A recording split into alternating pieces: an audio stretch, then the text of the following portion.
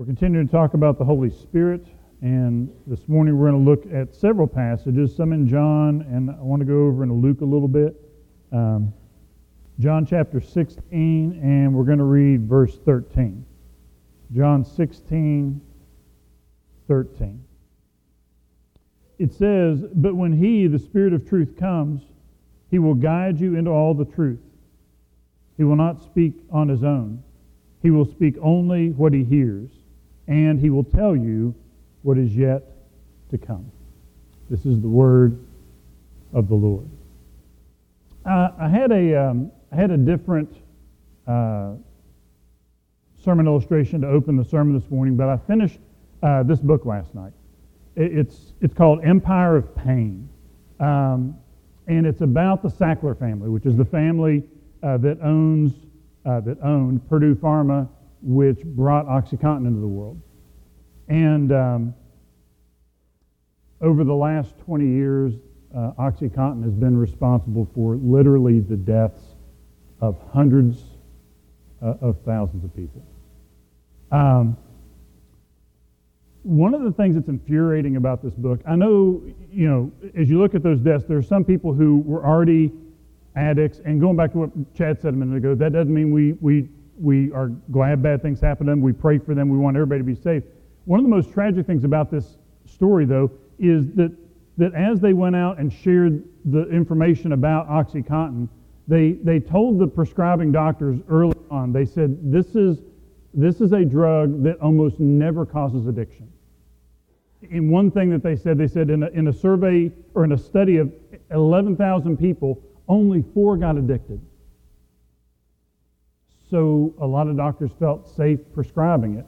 And one of the great tragedies, and again, everybody's a tragedy that passed away because of this, but one of the truly horrible things about this particular drug was there were a lot of people who got injured at work or had a sports injury in a softball game or something and went to their family doctor, and the family doctor said, "This will help you with the pain and it's not going to be addicting." And they started taking the drug, and it ended up costing them everything. Their money, in many cases, their life. And the point I want to bring out of that with regard to where we're going this morning was this. When that patient was told that,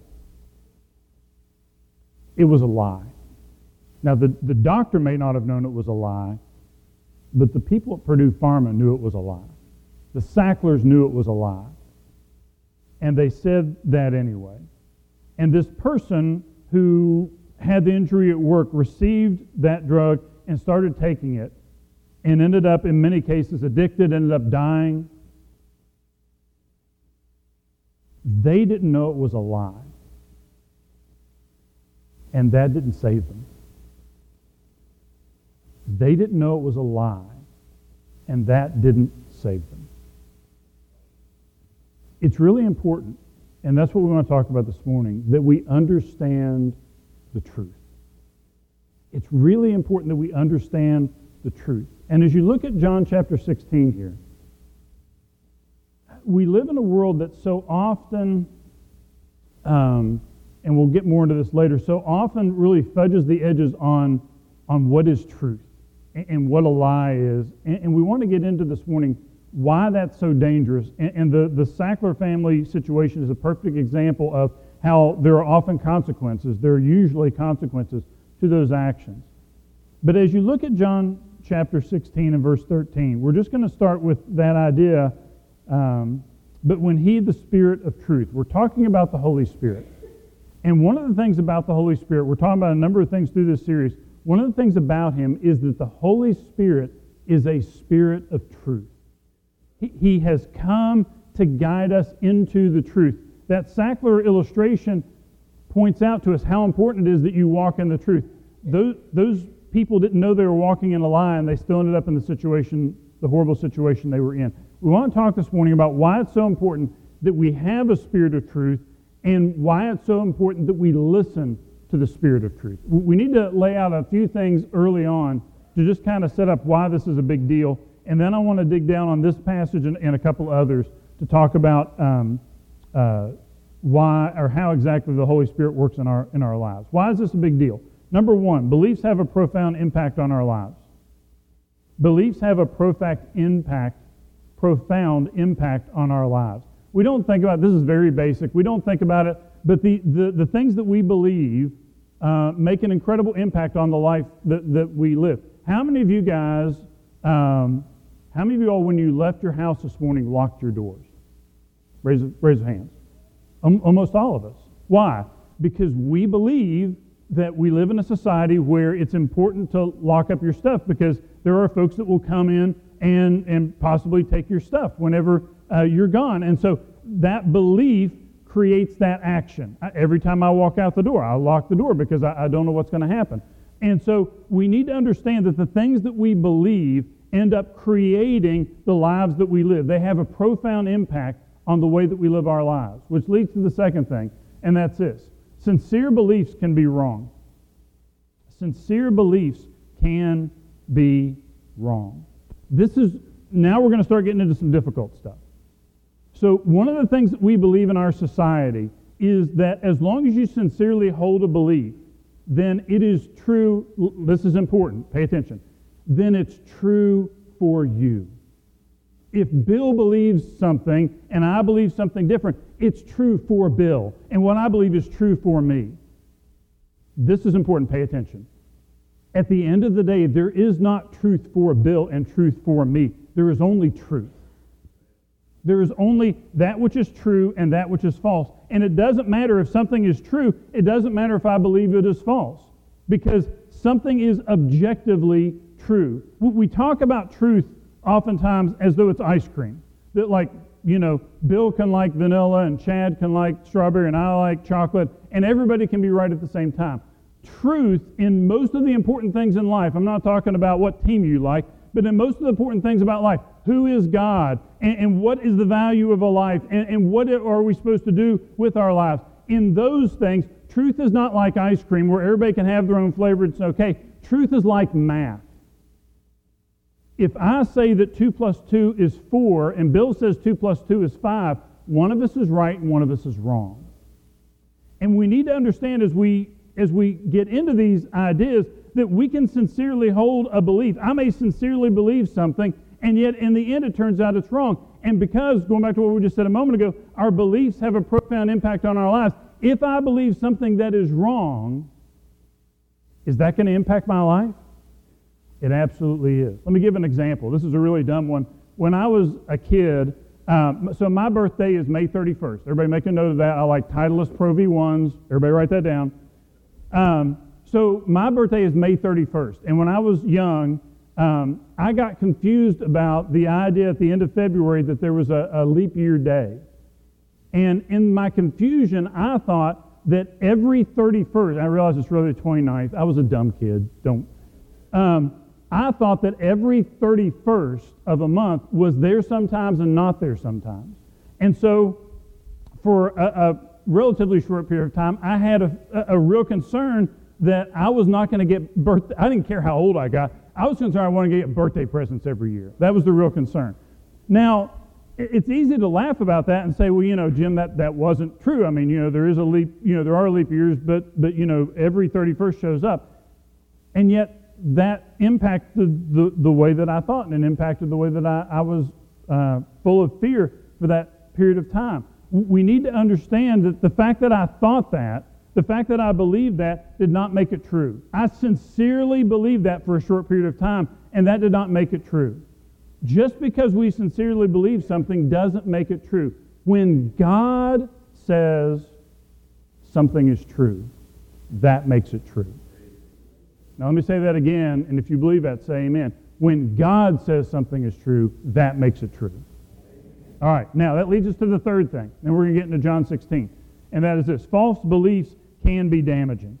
False beliefs can be damaging. The example I used was just kind of silly, but what we see all around us, and I want to, at the end of the sermon, get into 3 specific passages in Luke to unpack the way that this looks, but what we see all around us is that people believe things that are false, and then those beliefs create damage in their lives. To go back to what I said at the beginning about this book, they sincerely believed that they were going to be okay taking that medicine, and it ended up being incredibly damaging to a lot of people's lives. And especially when it comes to moral truths and spiritual truths, what we see all around us every day is people believing things that are not true. They think they're true, they're sincere about it, and yet it's not biblically true. And those beliefs end up creating incredible damage in their lives. There's a great book by John Krakauer called Into Thin Air about some climbers of Mount Everest. That book probably came out 25 years ago now.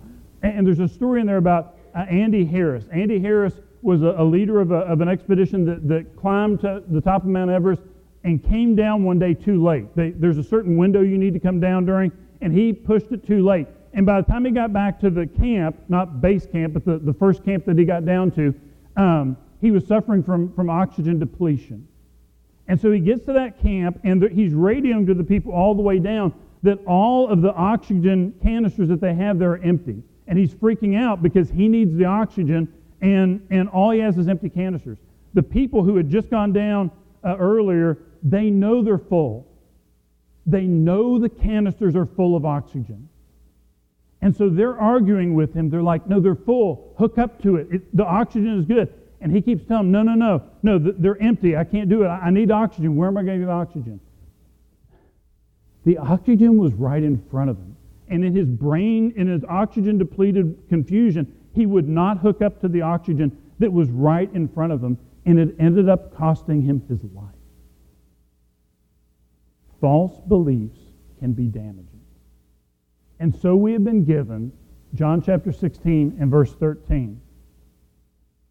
When the Spirit of truth comes, He will guide you into all the truth.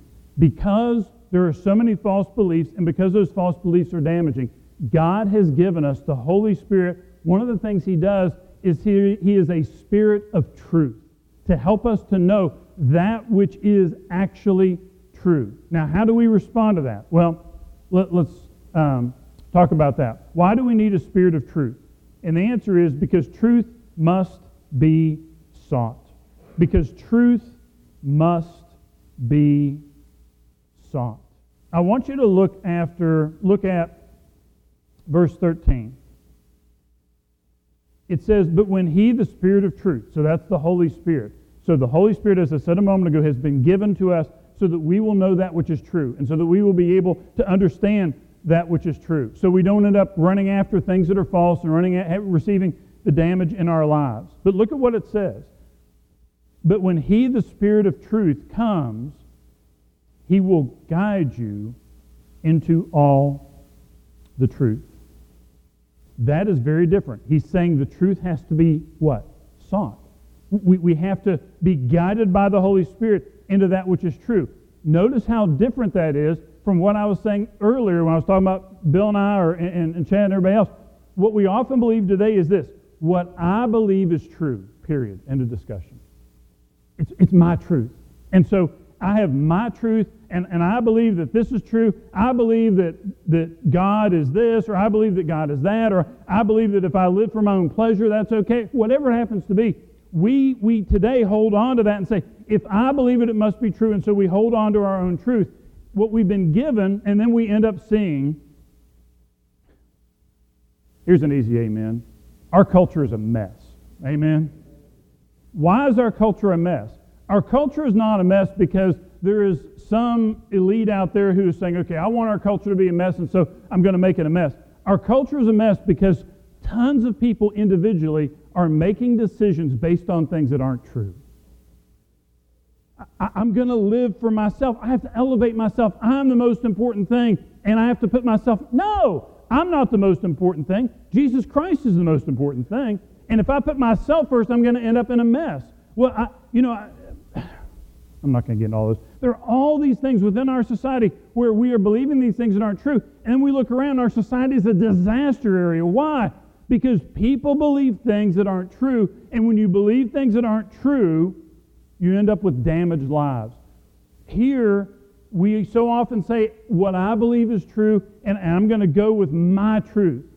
What's it saying in verse 13? But when He, the Spirit of truth, comes, He will guide you into all the truth. You're not going to find that by looking within your heart and believing what your heart says. That is Disney movie insanity. Don't look within your heart and believe whatever your heart says is true. Why? Because the Bible tells us that my heart in its natural state is desperately wicked and will lead me into sin. If I believe what I want to do, and if I believe whatever my heart tells me to do, it's going to tell me to do things that are so often selfish. It's going to tell me to do things that are self-centered. It's going to tell me to do things that are egotistical. I should not look into my heart and say, I'm going to do whatever my heart tells me. I need to look in the Bible and do what Jesus tells me to do. And so instead of having that self-centered thing where I'm just going to believe whatever I want to believe, verse 13 tells me that, as it says there, He will guide you into all the truth. The very first step is this. I have to want the truth. I have to want that Holy Spirit to guide me in the direction where I'm going to experience that truth. Instead of just saying, I'm going to believe what I want to believe and I'm going to stay right there, I need to say, Heavenly Father, you have given me the Holy Spirit within me to guide me into the truth. This sounds really dumb, but we need to start there. I want to know what is true. I want to walk in the truth. I want your Holy Spirit to guide me so that I live my life based on the things that are true, based on the things that are real, rather than living for things that I think are true, but ultimately are false. I don't want to experience that damage. Look with me in John chapter 17. If we are willing to do that, if I'm willing to quit saying, I'm just going to believe whatever I want to believe, and instead I want to know what the truth of God is, and I begin to ask the Holy Spirit to guide me, what's going to happen in my life? There's a lot we could talk about. I'm just going to talk about two things. And on the second one, I want to give you some examples of what that looks like. I want to look at three passages just briefly to look at what that looks like. In John 17, it tells us one of the things that will happen if I desire for the Holy Spirit of truth to lead, guide, and direct me. The first thing is this: the truth sanctifies us. The truth sanctifies us. John chapter 17 and verse 17. This is later in the same speech we were looking at earlier. John 17:17 says, Jesus is speaking, he says, sanctify them by the truth. Your word is truth. What does sanctify mean? That sounds really like uppity and self-righteous. It's not uppity and self-righteous. What it means, sanctify, the simplest definition I can give you of sanctify is, okay, me and my natural condition is I'm full of sin and I've got all these bad ideas, and Jesus over here is perfect. Jesus is without sin and everything he believes is true. The process of sanctification is this: God the Father takes me where I am, and through the power of the Holy Spirit, God takes me where I am, and He scrubs me up so that I become sanctified along the way, so that I become less like this sinful person who is a disaster area and more like Jesus who is without sin. So sanctification just means that I go from being this mess over to being somebody that is like Jesus. I have less and less of sin, and I have more and more of Jesus. How do we get sanctified? How do we have that scrubbing of our souls happen? What's verse 17 say? Sanctify them by the what? Let me say it again. Say it louder. Sanctify them by the truth. If I believe things that are false, if I believe things that are not what God would have me to do, if I'm holding on to those things, I'm not going to be able to be sanctified and be able to move in the direction that God wants me to move. It has to be that I receive the truth. Going back to what John 16:13 says, I ask the Holy Spirit to guide me in that truth. We talked a couple weeks ago about the fact that the fruit of the Spirit is love, joy, peace, patience. If I want more love, joy, peace, patience, long-suffering, all those things, if I want more of that in my life, I have to say, Holy Spirit, guide me into your truth. I want to experience that joy. I want to experience that peace. I want to have all those things within my life. And so, to be sanctified, we have to receive the truth into our lives.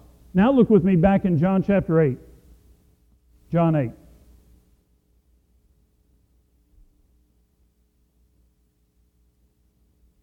John 8:32 says this. This is again Jesus speaking.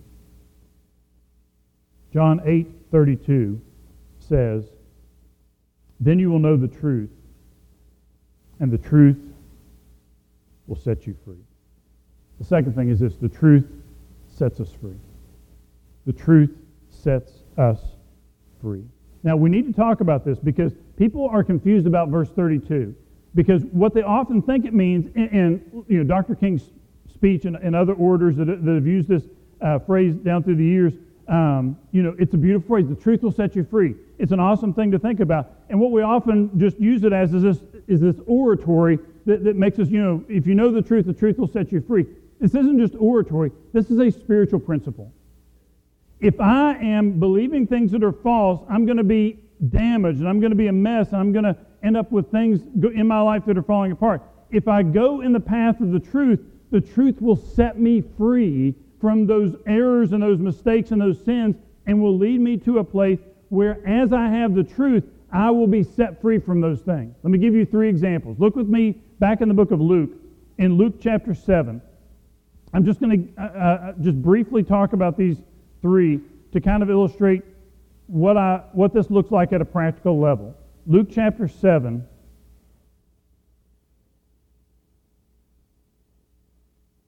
So what does it look like when I grasp onto a truth that the Bible says and I get set free by that? 3 examples. Luke 7:40 through 42. Jesus is here. There's a sinful woman here, and there's a Pharisee that's full of self-righteousness.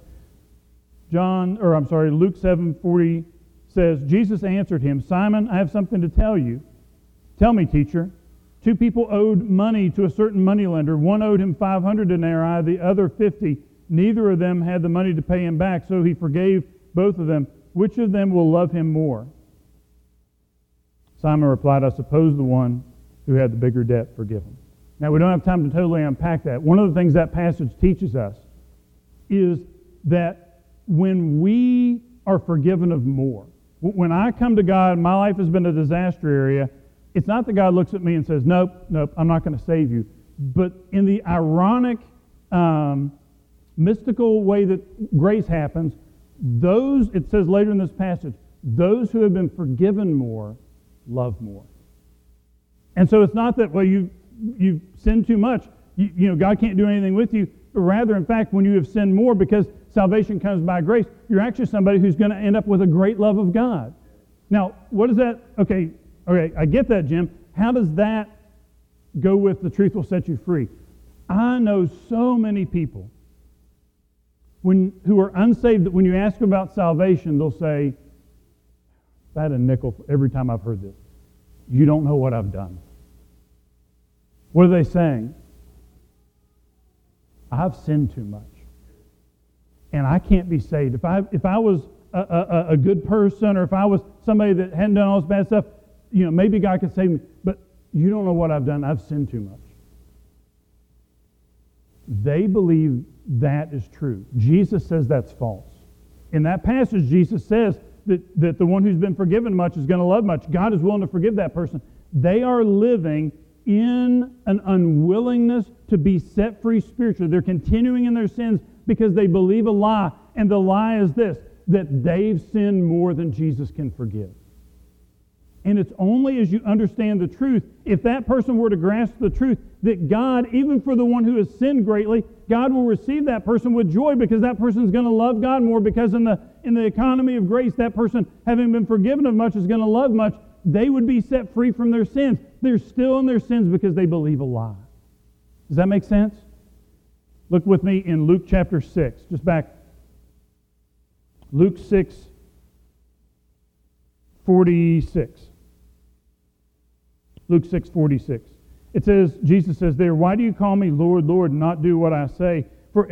As for everyone who comes to me and hears my words and puts them into practice, I will show you what they are like. They are like a man building a house who dug down deep and laid the foundation on rock. So Jesus here says that as we come to Him, the standard of being part of His is that we put what He says into practice. Now, on the other hand, there are a lot of people who their thought is, okay, being a Christian means that I say I believe in Jesus, and then I'm going to go and do whatever I want to do. I'm not going to live for Jesus. I don't want to live for Jesus. I'm going to do my own things. But I feel okay spiritually because I say I believe in Jesus even though I'm doing other things. What Jesus says is the one who puts into practice His teaching is the one that's really a Christian. So this person over here, they end up in a life where they say that they're okay, but then they don't experience the presence of God. And then they end up in a situation where their life is kind of falling apart, and they're like, I don't understand. I thought I had God and my life is falling apart. Why? Because they believed something that wasn't true. They believed that just saying you believed in Jesus was enough, when what Jesus says is part of believing in Him is actually doing what He says. And so you have to have that understanding. Look with me in Luke chapter 6 and verse 37. Just one more example real quick. Luke 6:37, same chapter. It says there, do not judge, and you will not be judged. Do not condemn, and you will not be condemned. Forgive, and you will be forgiven. Let's just take the first one. Do not judge, and you will not be judged. We as Christians in America today have made it our mission, in many cases, to be as judgmental as we can. Like, this is wrong, and that's wrong, and everything's wrong, and you all are idiots, and we spend all this time judging. The Bible tells us that it's God's job to judge, and it's our job to share the good news of Jesus Christ. And so we end up with a church that in many cases people look down upon and say, I don't want to be any part of that, because we aren't taking in what is the truth, which is that's God's job and we have our job, and instead we're believing something that's false, which is we're going to do what God wanted us to do. Now, as we get ready for our invitation, here's the question I want to ask you. As we think about all these things, in your life, are you seeking to know what God says is true as much as possible? Do you desire that the Holy Spirit within you would guide you, that you could have as much of God's truth as you could get? Or are you somebody who has bought into the lie that the world says, which is, I have my truth, and you have your truth, and everything will work out okay? If we want to experience being set free, if we want to experience being like Jesus, one of the places that starts is asking the Holy Spirit to come in and begin the process of actually guiding us to a full understanding of the truth. Let's pray.